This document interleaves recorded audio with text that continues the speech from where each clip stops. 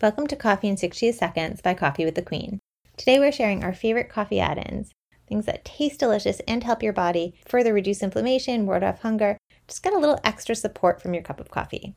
So to turn your cup of coffee from just a great cup of coffee into a super healthy mood and body booster, try adding in cinnamon, unsweetened cocoa powder, cardamom, cayenne pepper, nutmeg, ginger, or turmeric. You can add in one of these spices, combination of these spices, whatever is pleasing to you.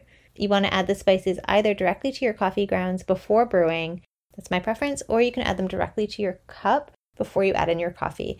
You try to add the spices in after you have already poured in your coffee, they're probably not going to mix and dissolve well, so definitely do it beforehand.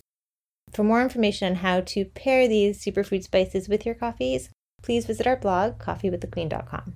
If you're seeking to add a little more protein or healthy fats to your coffee, you can stay fuller longer, or you can use it to help boost your metabolism. Try adding in collagen peptides, butter, eggs, or healthy nut oils directly to your brewed cup of coffee. For more information on how coffee can help you boost your health, please visit our blog's wellness section. Again, our blog is coffeewiththequeen.com.